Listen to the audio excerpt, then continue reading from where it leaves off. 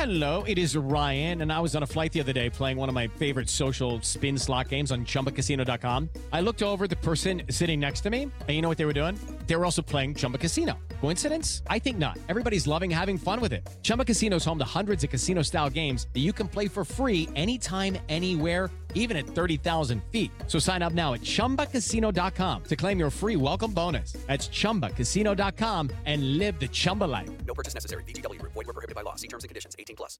The following podcast contains explicit language. I want to tell you my secret now. I see dead people. Silent Breed is people! No, I am the father.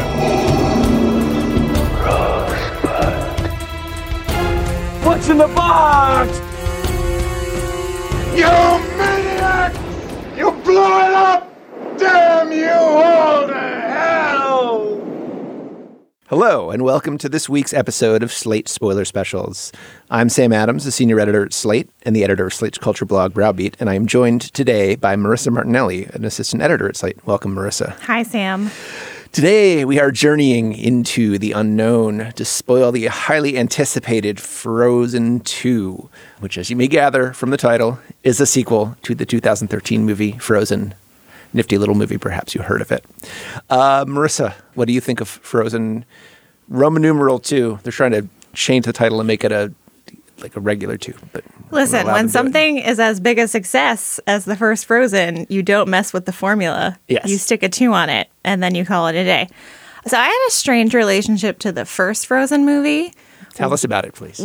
Where it was the first Disney princess movie to come out while I was an adult, when I had officially kind of aged out of that type of movie, and I was no longer in the Target demo. Because I think before that, I was a teenager when Tangled came out, but Tangled was so good. Tangled is very good. That it was still appealing. My response to Frozen was, if you'll pardon the pun, chilly. And I felt very much my age when I was watching Frozen 2. We were in a theater with a lot of children who seemed to be enjoying themselves way more than I was. I mean, Marissa and I were at the same screening here in New York, and it was pretty amazing. Like, it was a kind of a mixed screening of like press and I think just some probably people who called a radio station at the right time, or certainly people who like brought their kids with them. The kids were all kind of sitting down toward the front of the theater, somewhere like up at the front of it, like kind of touching the screen when there was like a graphic of Anna and Elsa up there, and you could just like all the Olaf parts, especially you could have done like a heat map of the laughter in the audience, like it was just so obvious and precise, like where it was coming from. So yeah, kids still like Olaf. Before I get to it, though, but what do you think of Frozen 2? I thought it was a big mess. Yeah. That was intermittently kind of charming. Yeah, my reaction to Frozen, I have a daughter now. I had a daughter when the first one came out, but she was a little too young, at least for me to take to movies. There are people who take kids to movies younger than that, but she did not have the attention span to like sit through something for 100 minutes. And I hadn't yet realized that all you had to do was like bring her food to eat in the middle of it. And then Is that the secret? It was for quite a while. I mean, it's still like difficult to, I tried to raise like a law-abiding citizen, but she's very good at, she knows all about like sneaking smart food into theaters where they don't let you bring food. And if you're listening and you work in a movie theater, I don't actually do that. That's just for the podcast. I'm all making that up. So I saw the first one and I thought, like, okay, Disney animated movie clearly like got a very good song in it, the one, but I was like, oh, that's not gonna, this isn't going to be that big a deal. I would say more than one very good song. Yes. I think what Frozen has going for it, the original Frozen, the two things are it's deeply emotional and it touches on some pretty mature stuff in that respect, but also the music is awesome.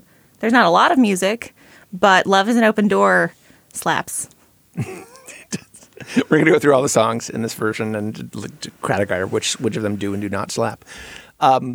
Yeah, but I mean, I definitely like, it was not one of those things where I was sitting there and, in the theater, like the reaction was again, like a screening with, kids and stuff in it. And I think the reaction was kind of normal, but it was not like, sometimes you're in the first screening of a movie and it's like, seeing the Beatles in '64 and you're like, this thing's going to be huge. This was not one of those. Clearly it was. I and everyone in the theater me was wrong. Yeah, and I have seen it with my daughter many times, listened to the soundtrack in the car, I don't know, upwards of 7,000 times or so. And, you know, looking forward to this. And it's just a mess. I mean, I try to, you know, especially as a you know, critic and someone who has to see a lot of sequels, whether I'm anticipating or not, like turn off the part of my brain that's like, okay, you know, where's the this from the first movie? Where's the that?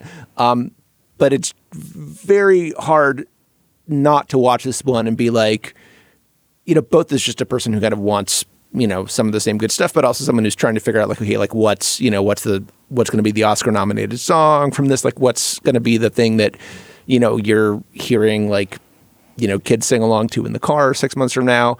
Like what's the Let It Go in this movie? And it just doesn't, you've certainly heard like a lot of attempts for Let It Goes. I don't think there's anything that is like kind of original as kind of like shockingly emotional as that song is. Like it's sort of, I kind of think of it in the vein of like Mother Knows Best from Tangled, which you mentioned before, which is the song that it's like, I feel like if kids in the audience like really like understood the emotional subtext in this song, it would kind of fuck them up a little bit. Like it's a song about like the cost of sort of emotional repression and, you know, your parents not letting you express yourself and how that kind of warps you for life. But that duality is part of what makes the best Disney movies great. Yeah. I mean, it's fucked up that Aladdin is living on the street and has to steal to feed himself. Yes. The fact that it's baked in, I don't know, it just makes the kids' movies last longer. You can watch them as you get older. Yes. And they don't necessarily age as badly as I suspect Frozen 2 might. Yeah, so I mean, we'll talk about this a lot as we go on, but I mean, my takeaway from this really is it's an okay Disney movie. It's sort of more competent and kind of streamlined and efficient than the first one was, which is kind of a very like weird movie in some ways that I think once you've seen it 9,000 ways is easy to forget. This one kind of like works better in a mechanical way. It also left like no impression on me whatsoever. It feels like kind of another story that they wrote and then they kind of put the Frozen characters into later or something. It just doesn't sync up with the first one, not in terms of like it's not doing the same thing, but it's just not about the same stuff. It's like they've kind of forgotten what the first movie is about. And we're just like, well, we have these characters and they're princesses and it's cold. Like what should they do? To what extent do you think that's because Frozen feels like it has never gone away?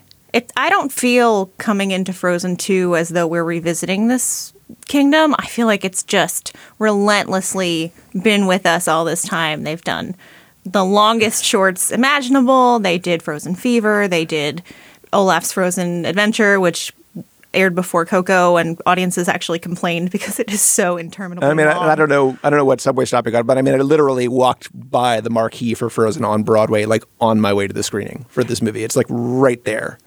I think that has something to do with it, where I didn't feel any kind of nostalgic familiarity revisiting these characters. I was like, oh my gosh, when will you go away? All right. Well, let us dive into the plot here. Why don't you describe, Marissa, where we enter the story of Frozen 2? The movie opens by actually going back in time to long before the events of the first Frozen movie, where we get to know Elsa and Anna's parents a little better. So if you'll recall, in the first Frozen, they disappeared, presumably died, in a shipwreck, leaving the two girls orphaned and to take over the kingdom themselves. In this case, we see their father tells them a bedtime story about something that happened to him when he was a boy, where his father made a truce with a nearby native tribe called the Northuldra and gifted them with a dam to control the river. But something went horribly wrong in the meeting that they had in the forest. It's not clear at this point in the movie what that is. And there was a violent battle, and the forest, out of self-preservation, a mist descended over it, and no one could get in or out. But the king was rescued by a mysterious figure who we don't know what this person's deal is. Yeah, and this sequence also introduces what are almost the closest thing to like new characters in this movie. There's no like Poochie in Frozen 2, we are introduced to the 4 elements of earth, air, water, and fire, who are going to be sort of like a big element, both in terms of plot and backstory in this film. And they cause this kind of impenetrable mist to descend on this village.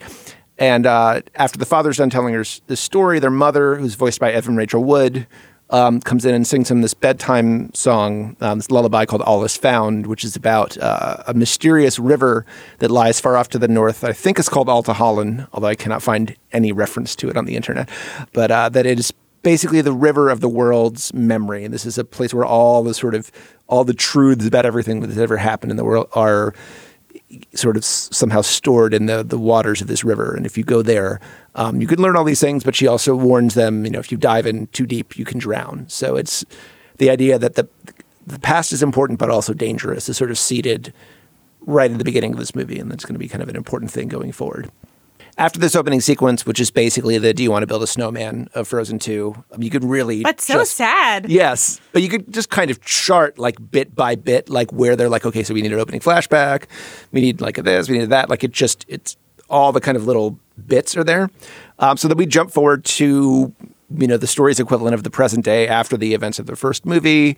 All is going quite well in present-day Arendelle. Elsa's the queen. Anna and Kristoff and Olaf and Sven the reindeer are all kind of hanging around. We get a little song called Some Things Never Change, which is just about kind of how everything is, status quo, and that's great. But Elsa, as is her wont, is hearing something a little different from what's going on. Why don't you tell us what that is? First of all, Olaf has a very strange little journey in this movie. Yes. Where he's now permanently around regardless of season, as was bestowed on him at the end of the first Frozen movie. And he's in this kind of moody adolescent phase where he's questioning things and he goes on these nihilistic tangents about the banality of life, which are quite strange, which is what prompts Anna to be like, it's all fine. We'll always be here for each other, even though he's asking these incredibly complex questions. This is also one of the songs, there are a couple moments in this movie where Anna is singing what sounds kind of like a love song that you would assume would be addressed to Kristoff and then turns out to be addressed to Olaf. And there's this weird kind of platonic but not quite kind of love relationship between them that kind of makes you feel like maybe they like shuffled some lines around in the process of writing the songs, because it just it lands a little weird. Frankly, I know kids love Olaf, but they don't, not in that way. I definitely got that feeling too, including later in the movie. There's a pivotal scene where it seems like it should be for a romantic love interest. Poor Kristoff. Let me just say, the first movie, he played a fairly significant plot role, but he didn't get to sing much.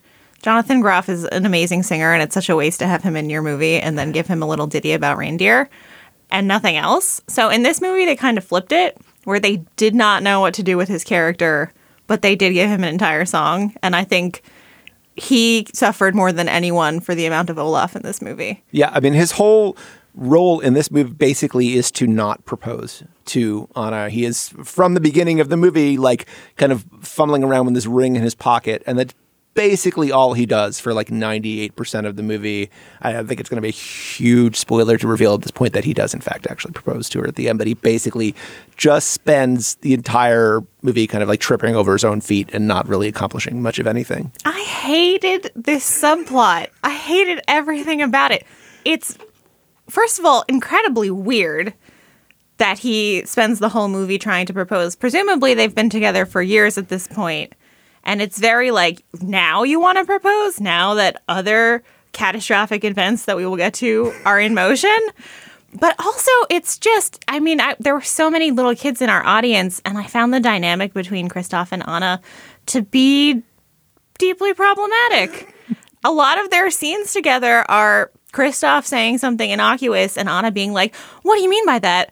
And being easily offended. And I was sitting there like, oh gosh, all these kids are going to grow up to think that women are willfully misunderstanding men. It's a very old-fashioned comedy routine dynamic. Well, and also I think you kind of get the sense that she's like expecting him to propose, but also not sure if she's right. And so kind of wanting him to, but also worried that she's like misreading him. And so just kind of constantly on edge and kind of like, hands in the air, flailing around like some like 30s screwball heroine. That's accurate. And it just, for me, as someone who loves Disney movies and thinks that they've actually had some really wonderful romances, it felt so tertiary to the main plot that I kind of wonder why they bothered with it at all. Yes. We'll probably be asking that question a lot. It's a flabby movie. There's a lot of this stuff. Yes. Threads that when you pull at them, they don't really go anywhere. With the Lucky Land Slots, you can get lucky just about anywhere. This is your captain speaking. We've got clear runway and the weather's fine, but we're just going to circle up here a while and get lucky. No, nothing like that. It's just these cash prizes add up quick. So I suggest you sit back, keep your tray table upright, and start getting lucky. Play for free at LuckyLandSlots.com. Are you feeling lucky? No purchase necessary. Void where prohibited by law. 18+ terms and conditions apply. See website for details. Okay, so while, everyone else is just kind of settling into their life in Arendelle and thinking that things are kind of just fine, Elsa is hearing the call of the wild, quite literally. It's into the unknown, presumably the let it go of this movie. Although I don't think it will catch on in quite the same way. Yeah. For one thing, it's a duet, technically. Elsa is singing in response to a voice who's sung by the musician Aurora.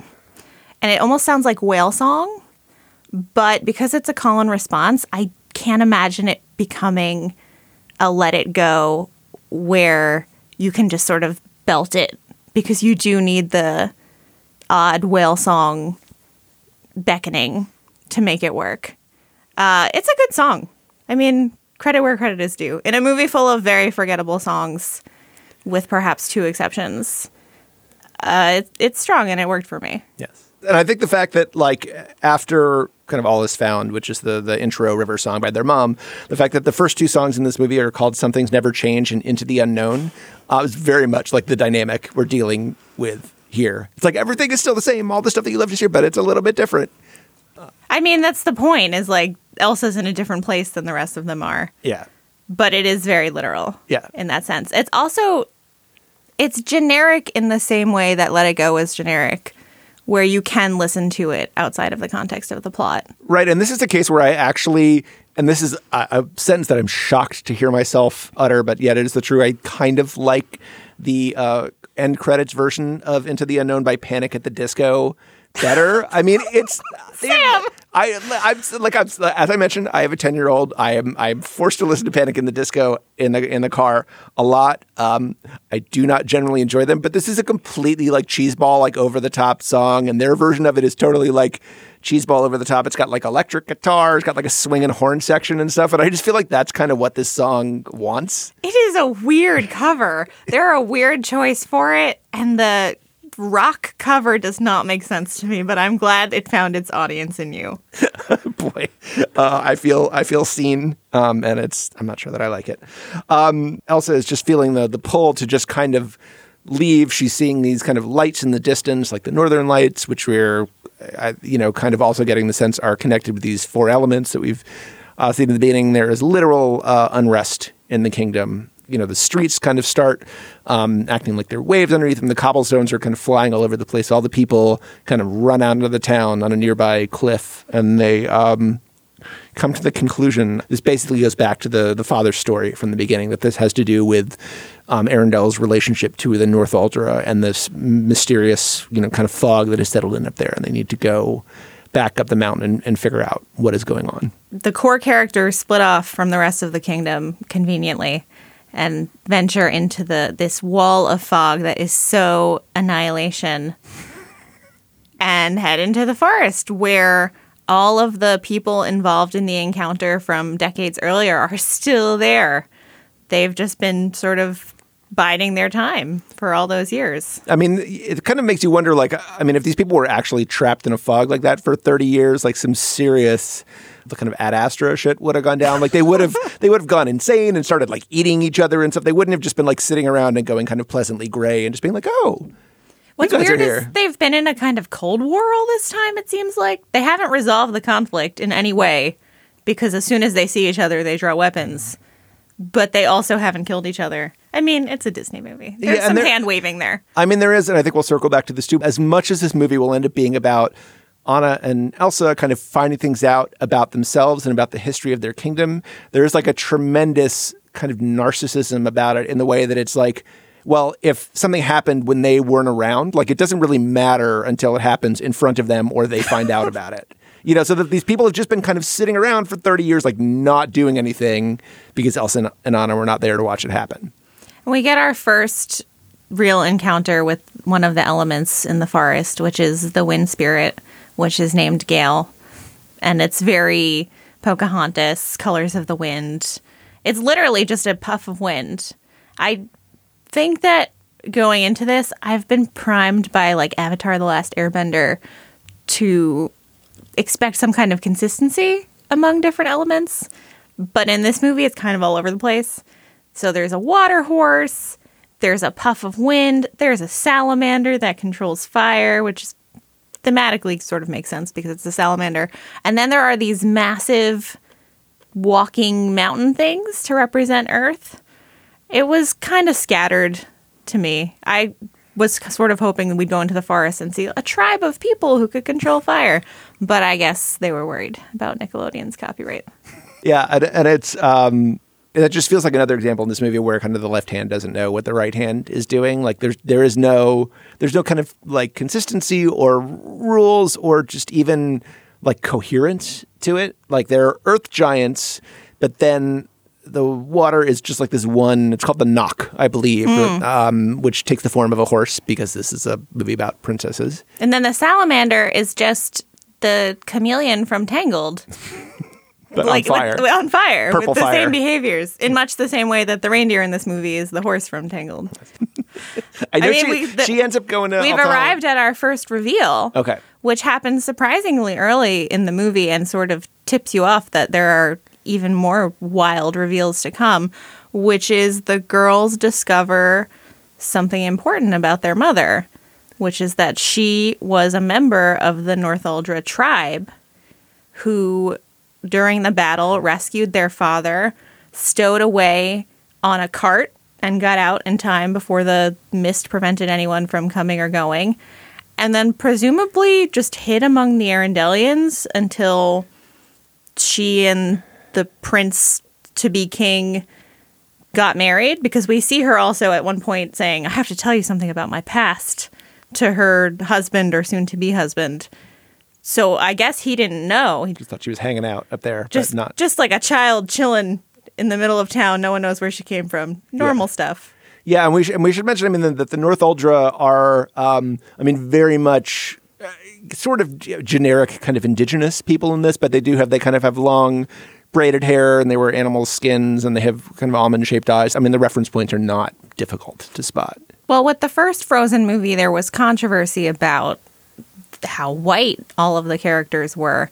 And part of the controversy stemmed from people thought that the filmmakers were erasing the Sami people, who are an indigenous group in Scandinavia.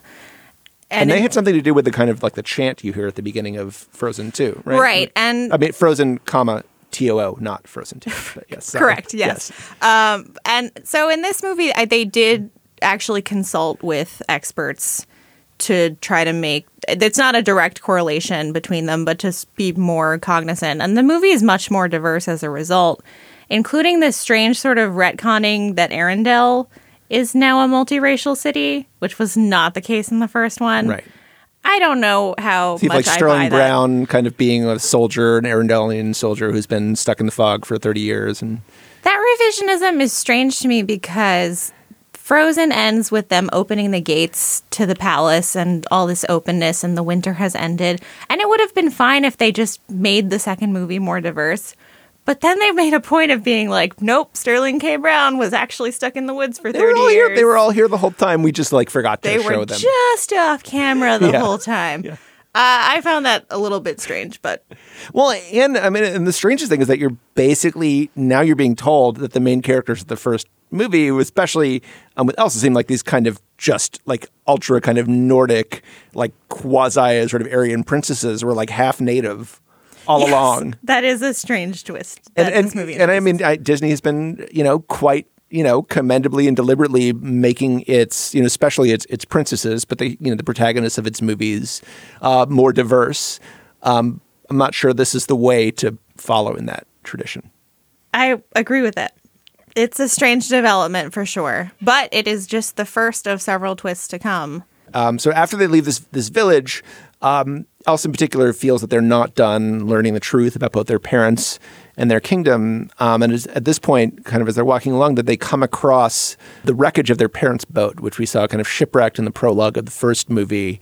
It's deserted, but Anna remembers that Arendelian ships have a secret watertight compartment where they keep exposition dumps.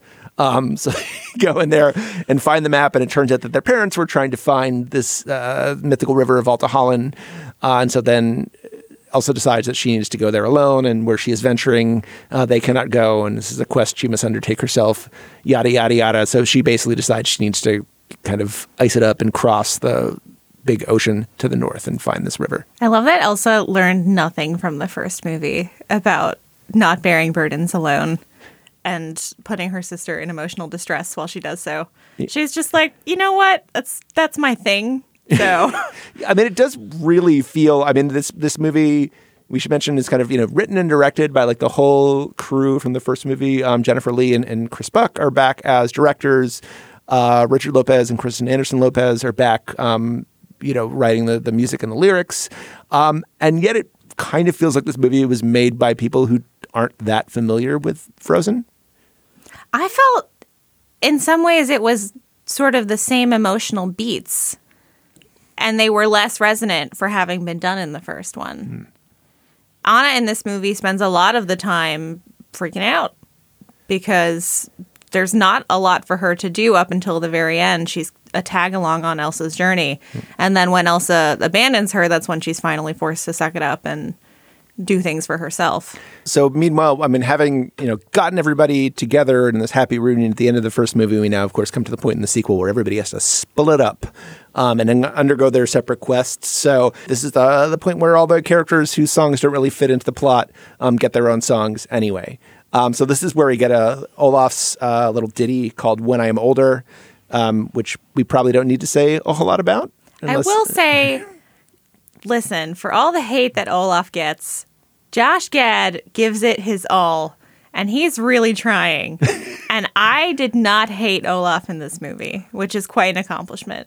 I thought there's a scene where he acts out the plot of the first Frozen movie, and it was one of the few that I heard kids laughing, but I also heard parents laughing, and I was laughing. There's a great moment where he gets to the kind of villain reveal in the first movie, and then there's just a cutaway to, I think it's Sterling Brown's character, but somebody going, what?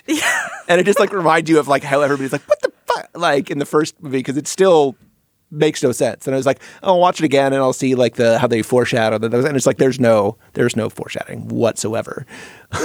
They wrote a movie where Elsa was the villain. They realized Elsa couldn't be the villain. And then they're like, oh, okay, let's find another character. What about this guy? So, that's accurate. That's pretty much what happens. Yes. So anyway, When I'm Older, which is the In Summer of this movie, it's a little soft shoe number about growing older and trying to make sense of the world. Like that's a sort of, they're trying very hard to give a snowman an emotional arc in this movie. It doesn't work the way In Summer worked because the arc, it's so random that he's in this phase of adolescence. Yeah. And the song is about how he'll understand when he's older why all of these bizarre things are happening to him with fire and wind. And the joke and the irony, as with In Summer, is that he's wrong and he doesn't understand the world. And neither do the adults. And that's not really, those are not things that make sense when you're older. It just was a clear attempt to recreate In Summer and to give him a song. And it's charming. It's a nice little soft shoe. It doesn't make any sense or contribute anything. It's completely disposable, and it's fine. Speaking of completely disposable, what is Kristoff doing? Are we going to cross swords on this one? All right, let's. What is Kristoff doing? When you answer your own question. Kristoff is still trying to figure out how to propose because that is the only function that he serves in this entire movie. And he gets this bizarro, like 80s metal ballad called Lost in the Woods, where he is quite literally lost in the woods, but he's also lost in the woods of love because he can't connect with Anna, who is behaving irrationally, and he's totally inept at proposing. I mean, it doesn't fit in the movie. It's completely extraneous. It is based on kind of recapitulating the visual syntax of these 80s power ballads / cheesy karaoke graphics. And yet I think it is probably the best thing in the movie. You may not agree with this. And I mean, I think I decided the precise antecedent for this song is Chicago's Will You Still Love Me, which is sort of kind of metal inflected, but more of a kind of synthy thing. Sure, it's soft. I mean, there are visual references in this to there's a straight up Bohemian Rhapsody bit where multiple Svens in his fantasy are now singing backup for him. And it's just, I mean, it goes completely off the rails. I cannot imagine what a 7-year-old is going to make of this sequence. It's clearly for the parents, and this is probably why I really didn't enjoy it, because I was not the target audience for it. But I have to say, it did a little bit ring of the haha, so random kind of humor that I think plagues these movies because they're so bloated. Mm-hmm. Why was it in this movie? Don't get me wrong. I'm thrilled we got more Jonathan Groff singing. But I think that's the only, it's we need something for Christoph to do. We didn't give Groff a song last time. Let's give him that. And I think he's another 26 seconds of the reindeer song from the first movie. But yeah, that's the only thing that it's doing in here. Of all the reprises to go for, that they went for Reindeer Are Better Than People is extremely funny. It is. One of my gripes with the first movie and why it feels so weird to me is it's a musical that then completely does away with songs for its entire climax. Because they're okay with kind of I want songs, sort of single ballads or duets, but they can't sort of do a plot climax song where something's actually resolved in song. They can have characters kind of plant their feet and express how they're feeling either to the sky or to each other, but they cannot sort of move things forward in song. So once the plot really kicks into action, the songs just go away.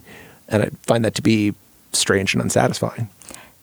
Not to make this whole podcast about Love is an Open Door, please tune into my other podcast. Marissa talks about Love is an Open Door for 3 hours. One of the things I loved about the first movie is that they had some traditional songs like the I Want song and Let It Go as sort of the big ballad, but they also packaged a villain song into a love duet. Right.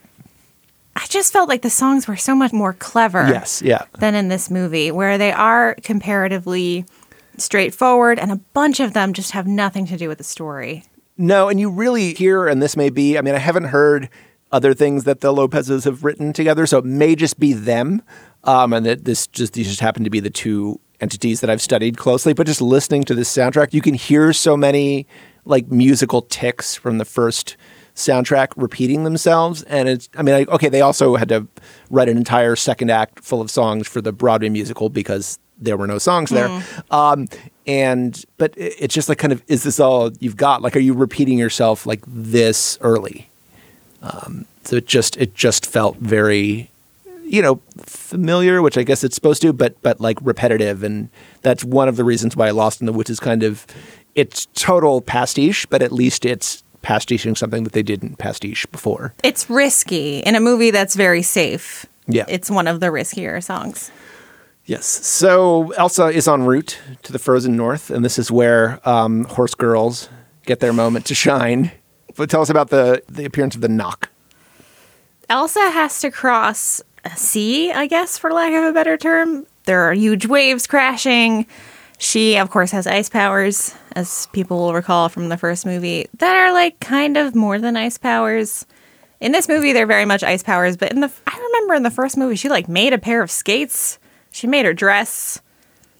It's not just ice. She has powers beyond that. Anyway, in this case, she's freezing water, very literally, to try to cross the river. And she's unsuccessful, and she tangles with the Knock, which is literally a horse made out of water. And I also had the thought of this is a beautiful gift to horse girls everywhere. It's very sweet. But what about a wind horse and a fire horse and an earth horse? Yeah, the four horsemen of the horse thing. I don't know. So anyway, so she is heading north, trying to kind of Iceman her way across these waves, doing these little ice slides, keeps falling into the water. This horse kind of emerges underwater, and at first seems like it's kind of trying to drown her, but she does what you do with a mystical water horse spirit, which is she somehow whips up like a bridle and reins and tames it and rides it north to Alta Holland, which is where we get almost our last significant song in this movie, which is Show Yourself. Yes. We should also just say that in fairness to this movie, it's beautiful. Yes. And the scene of Elsa riding across the water on a water horse is beautiful. Yeah, I mean, the Disney animators kind of like knocked themselves out, and they get to do some stuff with like water. And I mentioned the kind of Northern Lights effect before. Once they get to, Alta Holland, the river is actually a glacier, because a glacier, as someone makes sure to say out loud, is a river of ice. So she goes into this big kind of like icy crystal cavern that's like full of memories, and that's like super beautiful too. Right. In fairness to the movie, because the plot is ridiculous and flabby, and there are so many strange, random tangents. I mean, visually, it's stunning. And that's basically why you would go to see Frozen 2 as an adult, is for the spectacle. The first one felt a little like, I think, this kind of, 3D, like digital animation. 3D, not in the sense that you wear glasses for it, but that it's not flat. Computer animated. Yeah, I mean, sure. It's really like made a lot of strides in the last 6 years. And the first one looks a little kind of crude and flat and plastic. And this one, the skin textures don't sort of look weird and gross anymore. And twice in this movie, we get scenes where Elsa suspends ice crystals, for lack of a better term, just extending outward. And the visuals there are they're so crisp. And the reflection off of the ice. I mean, maybe at this point we should just be used to it, that Disney knows what it's doing with special effects, but they nailed it. Yeah. So she gets to Alta Holland. What happens there? Here's where I did not fully understand. Was her mom actually calling her? Or was that just a form that the spirits took? I mean, I think it's the latter, unless they're doing some weird kind of like Dark Phoenix thing where mom. I think the idea. I mean, it's all sort of, or maybe her mom has died and sort of become like part of, the universal mind or something. Show Yourself, which is the song that she sings. This is not musically, but visually very much like the Let It Go sequence in this movie, and to the extent that she's like in a kind of round, icy structure. She like gives herself like a wardrobe makeover in the middle of the song. Very nice. Nice the exact moment that happened, I mentally calculated how much money Disney would make from all the costumes that parents would have to buy after this movie. Well, yeah, I mean, you need to give them a new costume because they have to buy the two outfits for the Elsa doll. That's very important thematically and, story-wise, and for no other reason. But yeah, so it is Evan Rachel Wood's voice in this song with her instead of Aurora. But it is the same kind of musical motif of that kind of four-note echoey call in the distance that we heard at the beginning of the movie. And in the Ice Palace, Elsa sees, because it's basically a palace of memory, because water has memory, as we're told many times throughout this movie. Many times. She sees in ice a lot of reenactments of the first Frozen, and she sort of shoves off Hans, which is very fun. I like the callbacks to the first Frozen as much as I wish Frozen had gone away in the meantime. Mm-hmm. And then she sees what actually happened in the forest all those years ago between the Northuldra and the Arendellians, which of course is that their grandfather betrayed the Northuldra, that the dam he gave them was not in fact a gift and was meant to weaken their lands. And when one of the tribal leaders basically said that to him, he attacked him in cold blood. So this has become a story about colonialism very quickly. Yes. I mean, this to me is kind of the central problem of this movie. Like, this is an interesting idea. I would go like too much farther than that, but there's like, okay, this is like some like pretty like heavy stuff for a Disney movie to get into. It like has nothing to do with what the first Frozen movie is about. It has almost nothing to do with what this movie is about, in the sense of this, grandfather who they're now learning was kind of like a snake and a, colonialist and a betrayer. is someone that we know nothing about, that the movie's protagonists seem to have no emotional relationship with. It's not like, oh no, our grandfather who we cherished and we always believed was such a just and righteous man actually betrayed the native people. It doesn't mean anything to them that that's the case. Anti-Hans. Yeah. In that we had no reason to believe he was good. Yeah.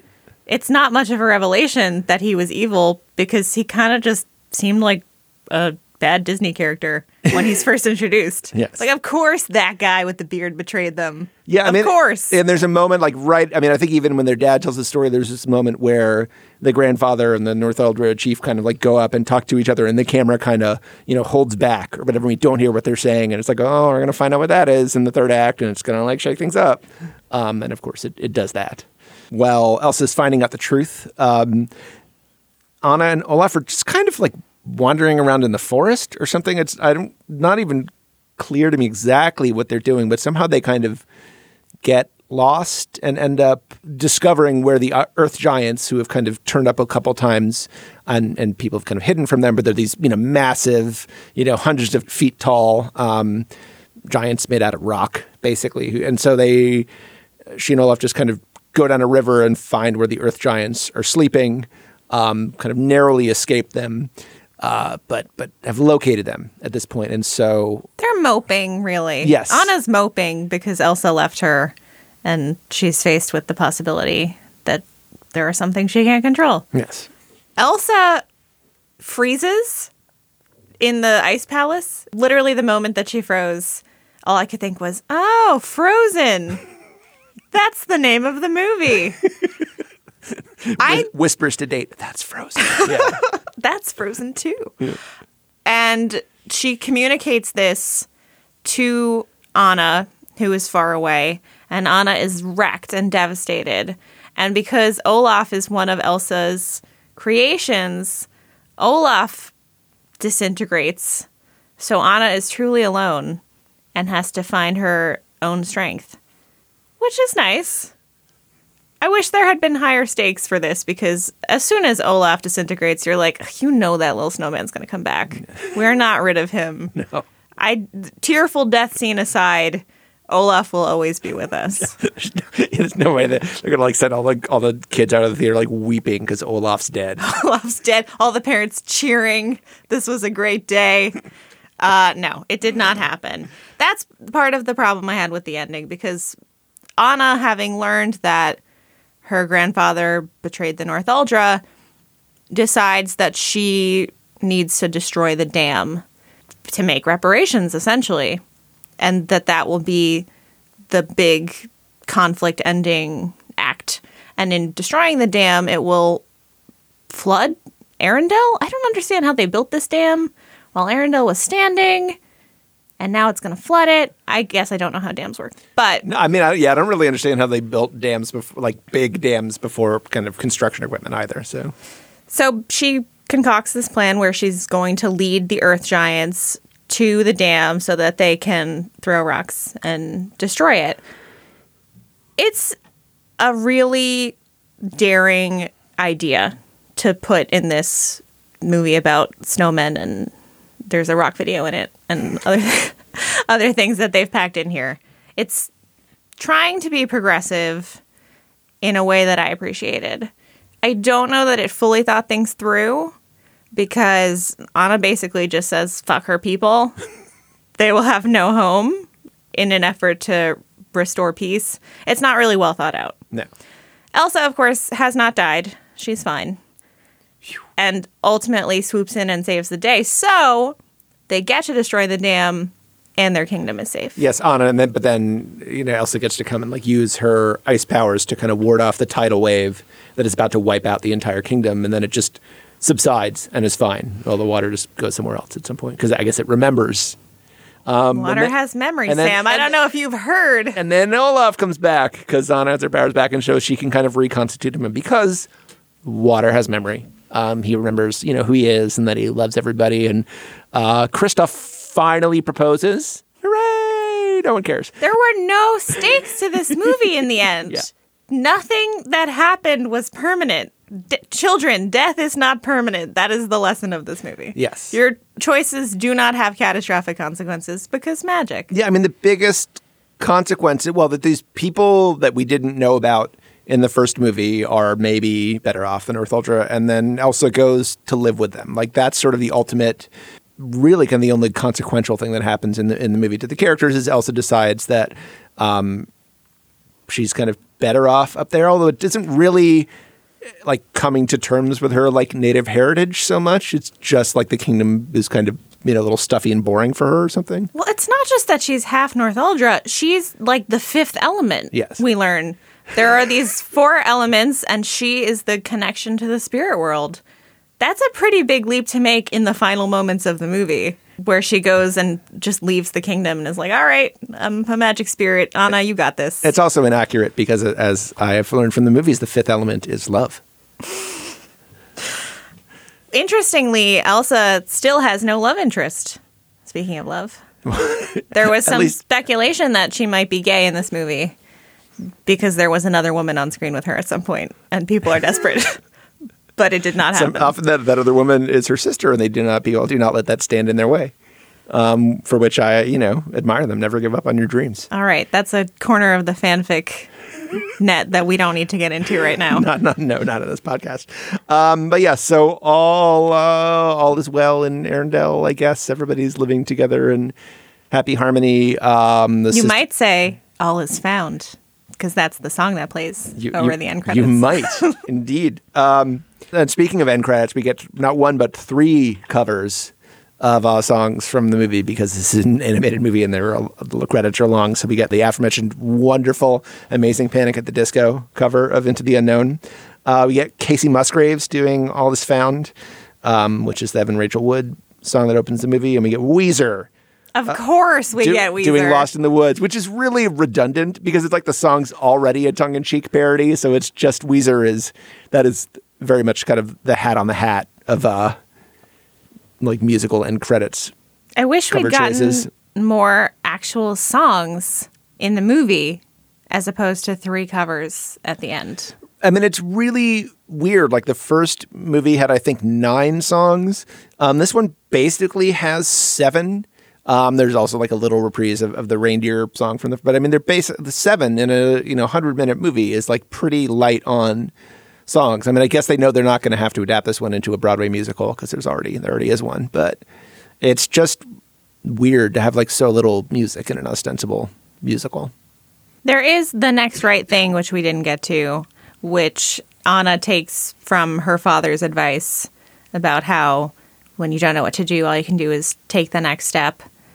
Which is, I think, a good message for kids to take away. I don't know that kids are going to be singing this song, but the idea that when you're overwhelmed, you should just take it a little bit at the time is part of this genre of, anti-anxiety music that a lot of kids' properties are coming out with. I'm thinking of Steven Universe, which has several songs that are very clearly about anxiety and how to deal with it. Right. And this also, it's because Kristen Bell's, playing this part. That seems like a very kind of Eleanor Shellstrop on The Good Place sentiment. Just do one right thing next and then, do another one after that. But don't cheat it up. Don't just get caught in trying to derive first principles. Would you take your imaginary children to this? What do you think? Would I take my army of fire salamanders to see this movie? Yeah, I guess so. It was a fine way to spend a couple of hours. But that's not a great endorsement for the movie itself. I know for a fact that I'm going to be seeing this movie again this weekend because, promises have been made. And I'm fine with that. I've listened to the soundtrack, I don't know, probably like a dozen times just kind of getting ready for this because it's not a very like sticky movie. And I kind of had to remind myself of some of the things that happen. And it's, the 7th or 8th time, some of those songs really start to become a little bit catchy. That's the real litmus test is leaving the theater. Not even are you humming the songs, but can you hum the songs? And I think with the exception of Into the Unknown, I was not able to hum any of the songs. Right. I was reading through some of the reviews today, and a lot of people have compared it to the kind of straight-to-video sequels that Disney used to make, like The Lion King 2. And just, obviously a much more kind of expensive, like high production value of that. But it feels, story-wise, like very much like that. Like just there's no burning desire to make this. There's no like incredible, twist or kind of, clever reinvention of the first movie. It's just like the first one made a shitload of money. We need to make another one.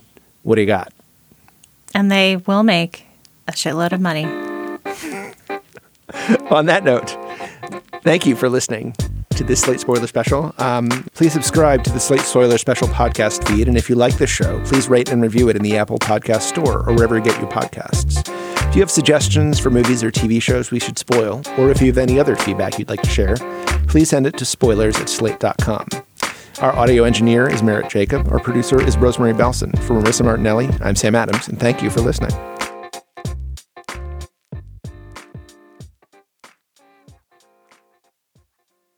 Step into the world of power, loyalty, and luck. I'm gonna make him an offer he can't refuse. With family, cannolis, and spins mean everything. Now, you wanna get mixed up in the family business. Introducing The Godfather at ChumbaCasino.com. Test your luck in the shadowy world of The Godfather slot. Someday, I will call upon you to do a service for me. Play The Godfather, now at ChumbaCasino.com. Welcome to the family. No purchase necessary. VGW Group. Void where prohibited by law. 18+. Terms and conditions apply.